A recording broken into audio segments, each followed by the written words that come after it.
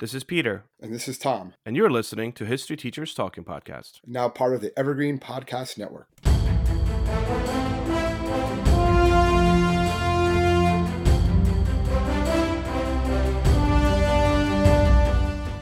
All right, this is Peter Zablocki and Thomas Reska, and welcome back to our podcast. I think this is a kind of gross one if you think about it. You think a lot of things are gross. This is just nature, Pete. This is just nature. It's just nature. All right, what are we talking about, Thomas? Well, today let's start off. We're going to talk about basically what is a man-eater, right? So we're going to look at the type of animals that prey on humans or go after humans for a variety of reasons. Yeah. Not just scavengers. We're not looking at ones that are scavenging or single attacks, but actually because they're hungry. But this is more of actually like start preying upon humans, adapt to human behavior. They don't kill in self-defense. They actually develop a taste for human flesh. And this is usually lions, tigers, leopards, polar bears, some crocodiles. There's been cases of kimono dragons, hyenas will do this also. So it actually is a lot rarer than you think, but it still happens a lot more than you think, if that makes sense. And I think at the core of this entire podcast, we're going to try to concentrate on the one main one that everyone kind of has heard about. Well, it's because if they made a movie, there's been books about it. It's actually not the largest one, but I guess it's one of the most interesting stories with it. We're going to talk about the Tsavo Man-Eaters as like the basis. Man-Eaters, yes. Yep, as like the basis, and then we'll get into all like the different other kinds or cases where this has happened. But this got me thinking, like when I was doing research for this, just like you said, there's so many different other man-eaters, but the Tsavo Man-Eaters happen to be the most popular ones, I would say, in pop culture. And it got me thinking that, is it perhaps because it came from like the British perspective? Well, that's exactly why. I guess why it became so popular in like particularly like I guess the West and stuff like that. Well, because the person who winds up shooting them, right, Colonel John Henry Patterson, he wrote a book about it. He wrote his account of the hunting and the experience called The Man-Eaters of Tsavo, and that becomes A Ghost in the Darkness, right? That movie that I think Val Kilmer played in mid-90s, 96. I guess. Yep. Mid-90s, 96. There's a lot of stories about it. And these lions, they kill 135 people while the construction workers, right? Yep. And the Prime Minister of England is talking about, Lord Salisbury addresses this in the House of Lords. So I think that because it's westernized, this particular event is westernized as opposed to the other ones that we're going to discuss as well briefly. I think this kind of catches the attention. It's like the British view. And at the time of this is 1890s. England is still, the empire in the world. So I think that's what kind of gives this the most attention. Well, yeah, you have that. And it's also the fact that it's like man versus nature, Yep. And the fact that it's lions, I'm sure, because everyone thinks like the king of the jungle, right? The lion. All right, so let's get going into the Tsavo Man-Eaters. We'll kind of discuss what happened there and make that a big case study. And then from there, we'll kind of branch off into some other lesser known, but also kind of wicked, man-eating episodes, I guess. There's a construction of a railway that's taking place in Uganda. The railway is going to link Uganda with the Indian Ocean. And this is happening in about 1898. The British Crown starts building this railway bridge over the Tsavo River in Kenya. And the building site consists of several different camps. They're spread out throughout the whole area. There's about a few thousand, they said, workers. And most of the workers come from India. So they're brought in by the British. Yeah, to work on the project. And there's still some locals, some Africans that work on the project as well, but most of them are Indian. Led by the guy you mentioned, his name is John Henry Patterson. So he arrives to lead this project to build this railway bridge over the Tsavo River. He's put in charge. And the killings start like right after he gets there, right? He's only there a few days before it starts. And it's these two large they're male lions, but they're maneless. So which is what makes it weird, right? Yeah, it says they don't have that traditional, but they're the size of the male lions, which are huge. But they don't have their manes, so they don't look like traditional lions. And there's those, we'll talk about that a little bit more later on, like why they're maneless and what that has to do. And they start stalking the campsite. And what they think even before they start pulling the workers out of their tents at night, which is what happens. They pull them out of their tents at night and devour them. How freaky is that, right? You're just going to sleep, you're right? Sitting in tent. Yeah, but they had to develop this taste, for human flesh before this. So I've read a lot of other stuff about man-eaters before all this because it's just, I used to do something like that in my class. We used to do Animal Attack Fridays. But wait, what? We used to do Animal Attack Fridays back in the day. Back in the day. Okay, back cool. Back in the day. But one of them was also like human flesh, I guess, like we don't particularly taste good a lot of times. And there's a lot of like theories because of all this other stuff we eat and everything. But the thing what happened with these lions is that because they were building this bridge over a river, obviously, right? Why else would we be doing this? So there were workers who just died anyway. Like they died from exhaustion, they died from disease, or they drowned in the river.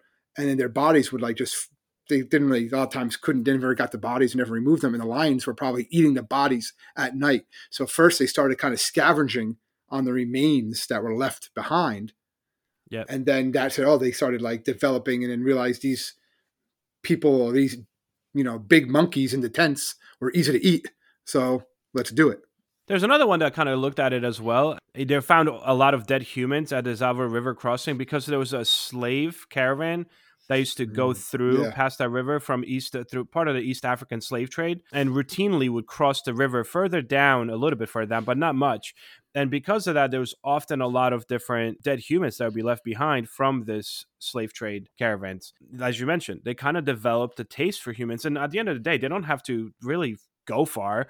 This human's not going to struggle that much against a 10-foot long lion. It's easy prey, especially once they got used to the fact that, like, all right, this is doable. We could eat these people. And they start at night. And usually the way they work, these two lions, is one line would stay outside of the actual construction site, and the other line would go into these tents at night and kind of drag the people out, and they would share. Eventually, lions got kind of cocky, and they're like, no, we're both going in. Everyone gets thrown. But it wasn't like the people, like they weren't trying to like defend themselves. Like they built campfires, like, a lot of fire's going to scare them away. Doesn't do anything. Killings became daily. Like it was like, well, who's not going to make it through the night? And they tried to scare them off. They had thorn bushes. They even made like almost basically like a fort with like trees and stuff like that. And the lions just jumped over it or ripped down the fence. Like that show. I mean, if a lion wants to get in, you ever watch that show Survivor Man? You ever see those things? And I remember he was in an African's event. He made this like, just protect me from the lions. And he's like, actually, if a lion wants to get in here, it's getting in here. Like it's not going to stop a lion. And these were big lions. We'll get to like their size a little bit later. Yeah. So yeah, they just constantly kept on coming in, and to the point where they, like you said, both would come in at the same time and pull out victims by themselves. So if only they stopped taking one and sharing it, they both got their own. Yep. And then like basically the workers started leaving. They're like, forget this. We're not going to stay here and just get picked off every day.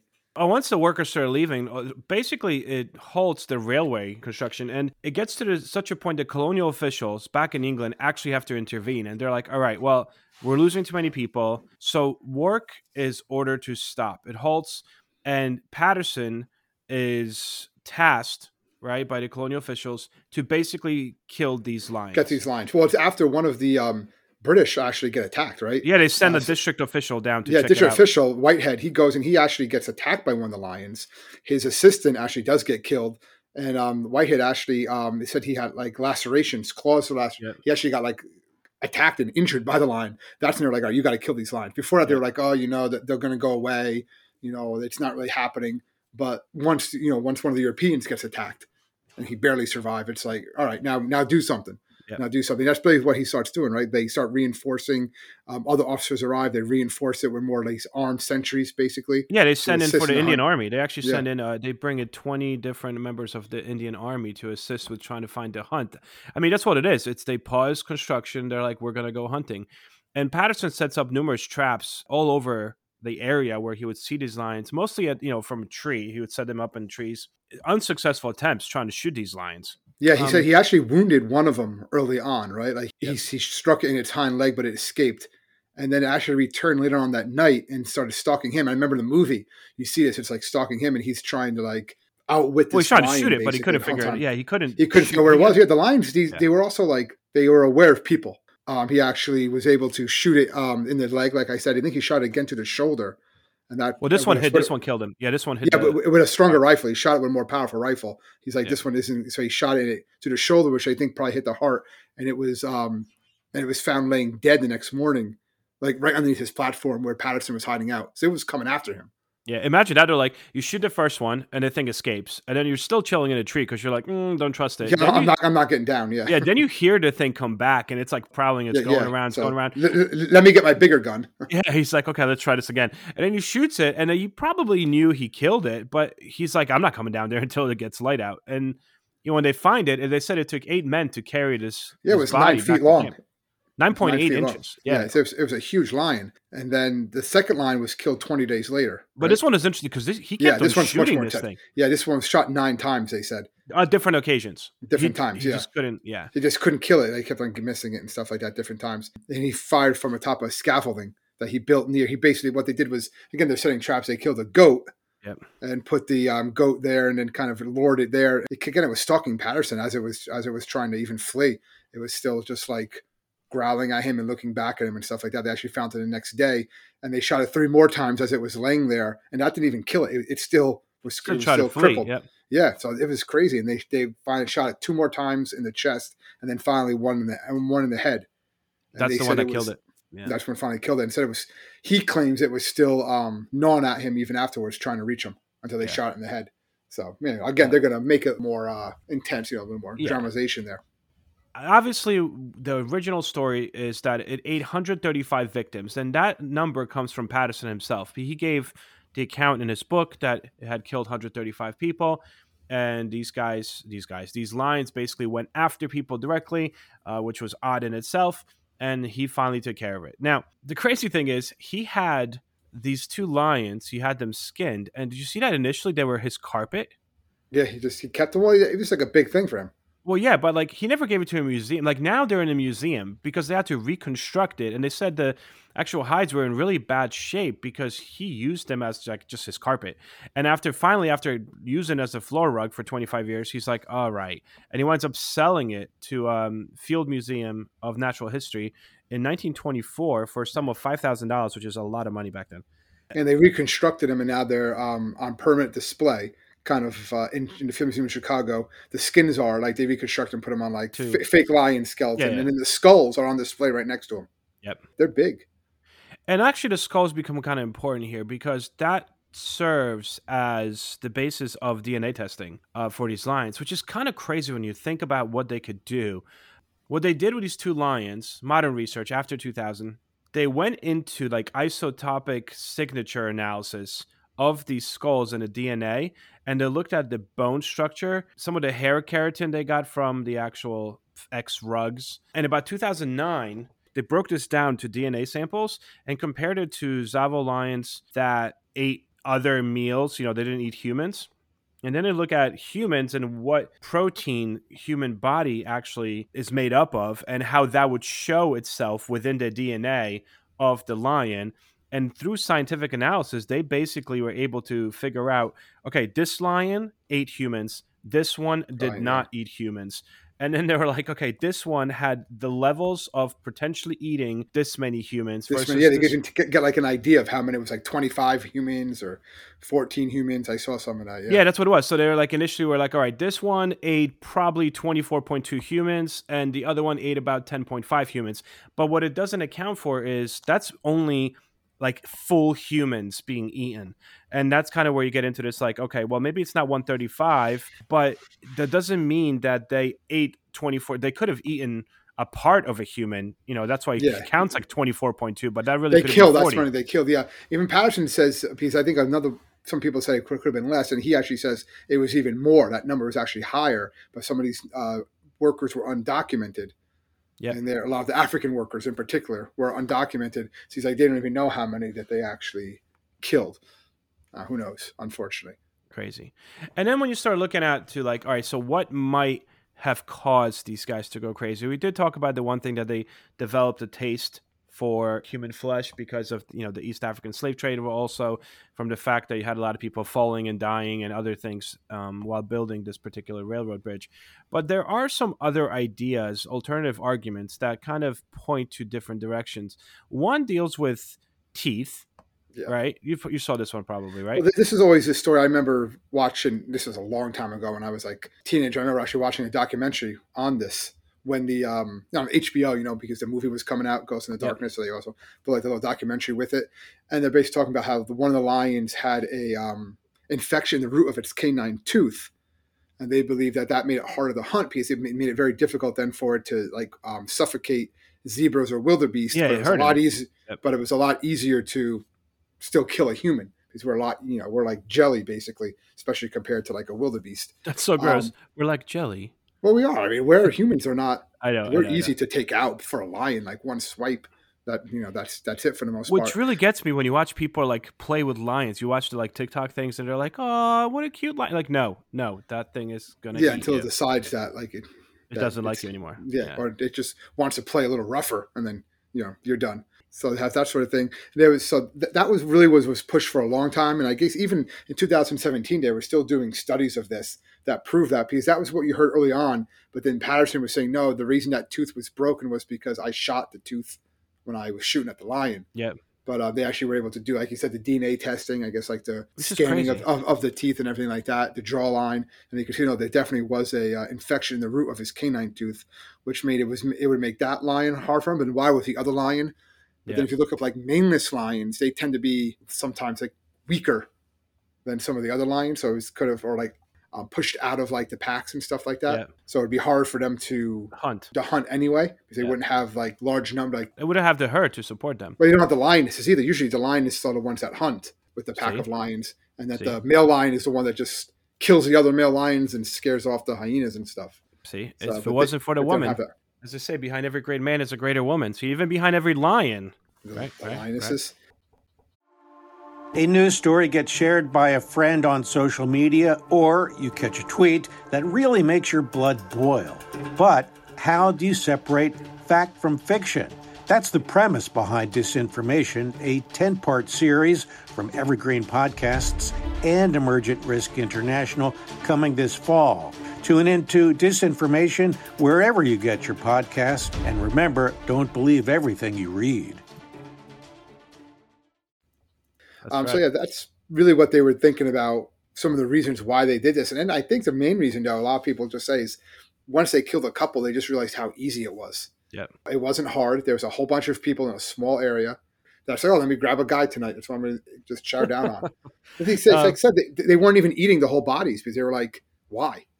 Yeah, it was like, it's like I have to hunt again tomorrow. I'll just stop by the camp and pick up what I want. They can just get like fresh food. It's crazy. The one last one that kind of came up recently that people started looking at, there was an outbreak of cattle plague that was happening in Africa in 1890s. It was kind of infectious viral disease, basically to cattle, domestic buffalo usually. But what happened here is just started taking antelope, giraffes, wildebeests, warhogs, and these are usually things that these lions would, there's a usual prey that these lions would try to eat. And this is what forced them to look for alternate food sources. And it just so happened human beings might have been there. Yeah, they just happened to be there, and that was, again, a very easy food source. As we know, because we mentioned at the beginning, these two Tsavo lions, man-eaters, are the most popular ones in pop culture. However, they are not by any means the only man-eaters. There are others. And actually, historic man-eaters in Asia, there's a lot of leopards involved here, some tigers. And then in Africa, the Tsavo eaters were not even the only ones. And as you mentioned before, Tom, there's also some other animals that might have eaten human beings. But I think some of them more known, or rather should be known, but for some reason are overshadowed by the Tsavo man-eaters. Panar leopard. I think the reason why it's not as known is because this one was, this particular leopard hunted in a secluded area of India and didn't really get as much attention from journalists, specifically British journalists, because it was from such a secluded area. But the Panar leopard was extremely deadly and also feared in India's Kumaon district. As a poacher shot him, Panar leopard turned to basically man-eating and killed over 400 people before it was killed in 1910. So it started by someone trying to shoot this leopard, and then he kind of got like PO'd, and he's like, "Oh yeah." So instead of going after people, Yeah, 400 people killed, which is kind of nuts. Which is another, the tigress, right? The Chapawat tigress Yep. was in the early 1900s, also supposedly killed more than 400 people. And apparently that's still happening like today in parts of like India. Is like tigers will still kill people. Oh yeah. I just saw that too. So, which we'll talk that too. Like actually, so I forgot to mention it before, but like a fact about Tsavo is that people are still eating in Tsavo today in that same area. Nuts, right? As recently as like 2020, there was a report of a woman that was killed, a cattle herder. So it still happens there, maybe not as frequently, but like the lions are still seeing people there and still going after them as food. Some of the like latest statistics say that in the past 400 years, tigers have killed almost 1 million people, which is about an average of 2,500 people a year. In 1980s, about 60 woodcutters a year were falling prey to tigers in the Ganges Delta. And this is kind of interesting because this is the 80s, right? So 60 woodcutters each year killed by tigers. And what they try to figure out like methods on how they could prevent tiger attacks. And they figured out like there was like electrified scarecrows. They had scented like humans. So like they would try to go after these scarecrows and get electrocuted. That didn't work. And they wound up finding that the most simple way, this is 80s, 90s, that would deter tigers from attacking humans was actually a mask. For some reason, tigers are petrified of masks. Yeah, they won't attack you if they think you're looking at them. Exactly.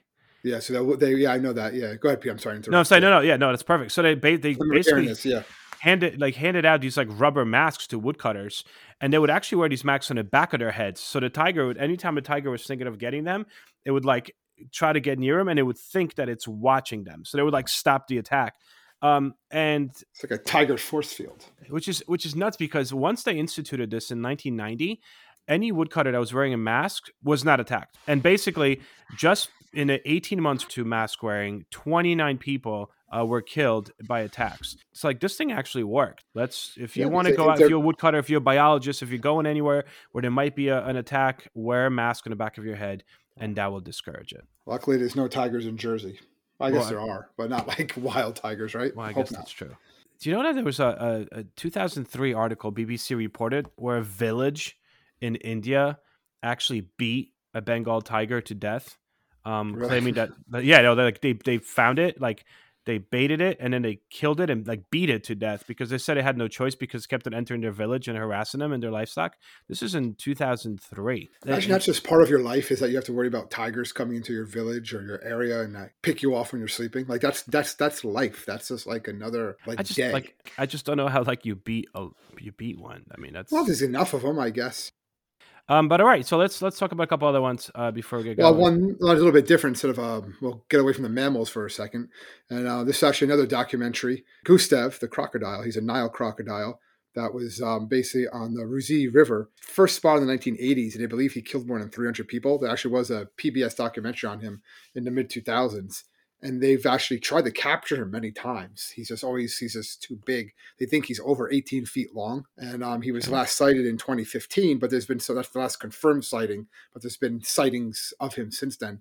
The other people say, no, we saw him, but they couldn't prove it. They tried like tagging him and stuff like that. He's just too big. But yeah, they say that he's basically has killed over 300 people. Imagine a crocodile bite you in half. No. I don't. That's part of the things, like I would get freaked out when I go to Florida because they're just kind of chilling everywhere. Did you say there was a bearded dragon or something? Well, Komodo dragons will attack people.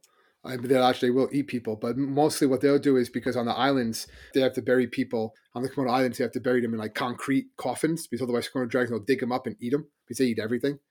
And so because of that, they will attack people. They will hunt people on that island particularly. And they're aggressive too. They'll go after you. And there was one recently that was at in a zoo, and the zookeeper went in and just bit the guy right in the foot, bit right through his shoe, bit a couple of his foes off. So they'll go after you. They have no problem. A couple bites, they'll take you down.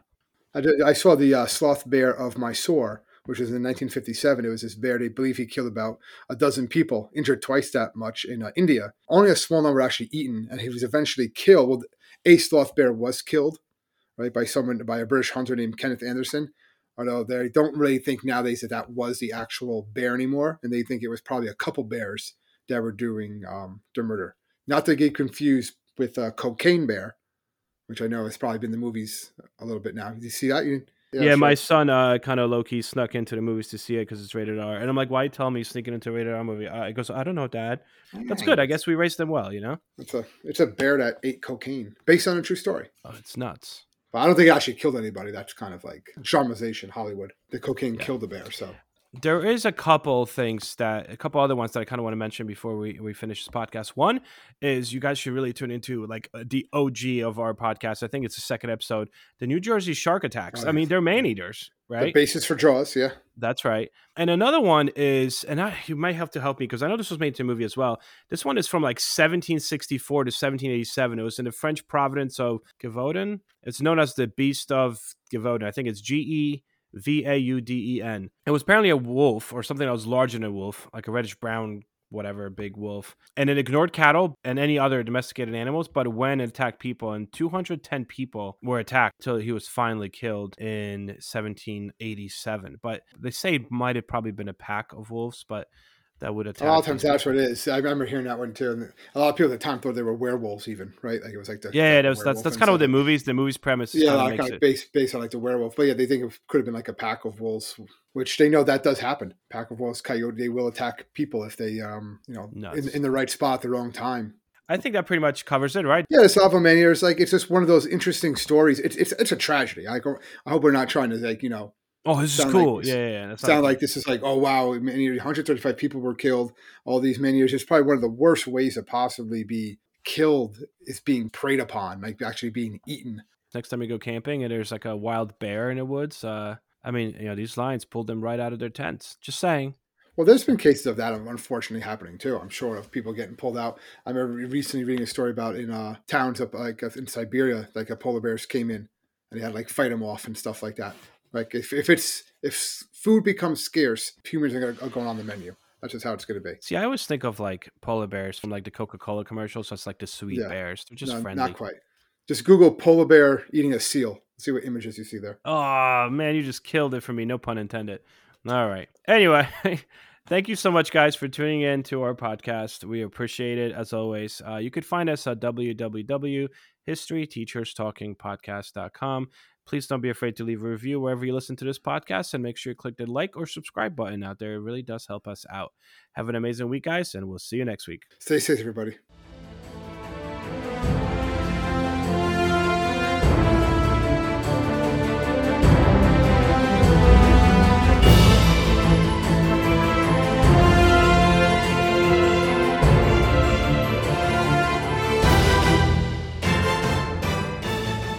I hope everyone enjoyed our podcast, and if you would like to email us, you can do so at historyteacherspodcast@gmail.com. Hello everyone, my name is Tom Kearns and I host the Anglo-Saxon England podcast, where I cover the history and culture of England from the departure of the Romans in the 5th century to the Norman conquest in 1066. So far we've surveyed the collapse of Roman rule in Britain, the migration of the Anglo-Saxons, and the history of Northumbria from its beginnings in the mists of legend to its destruction at the hands of Viking raiders in the 9th century. I hope you'll come and give it a go.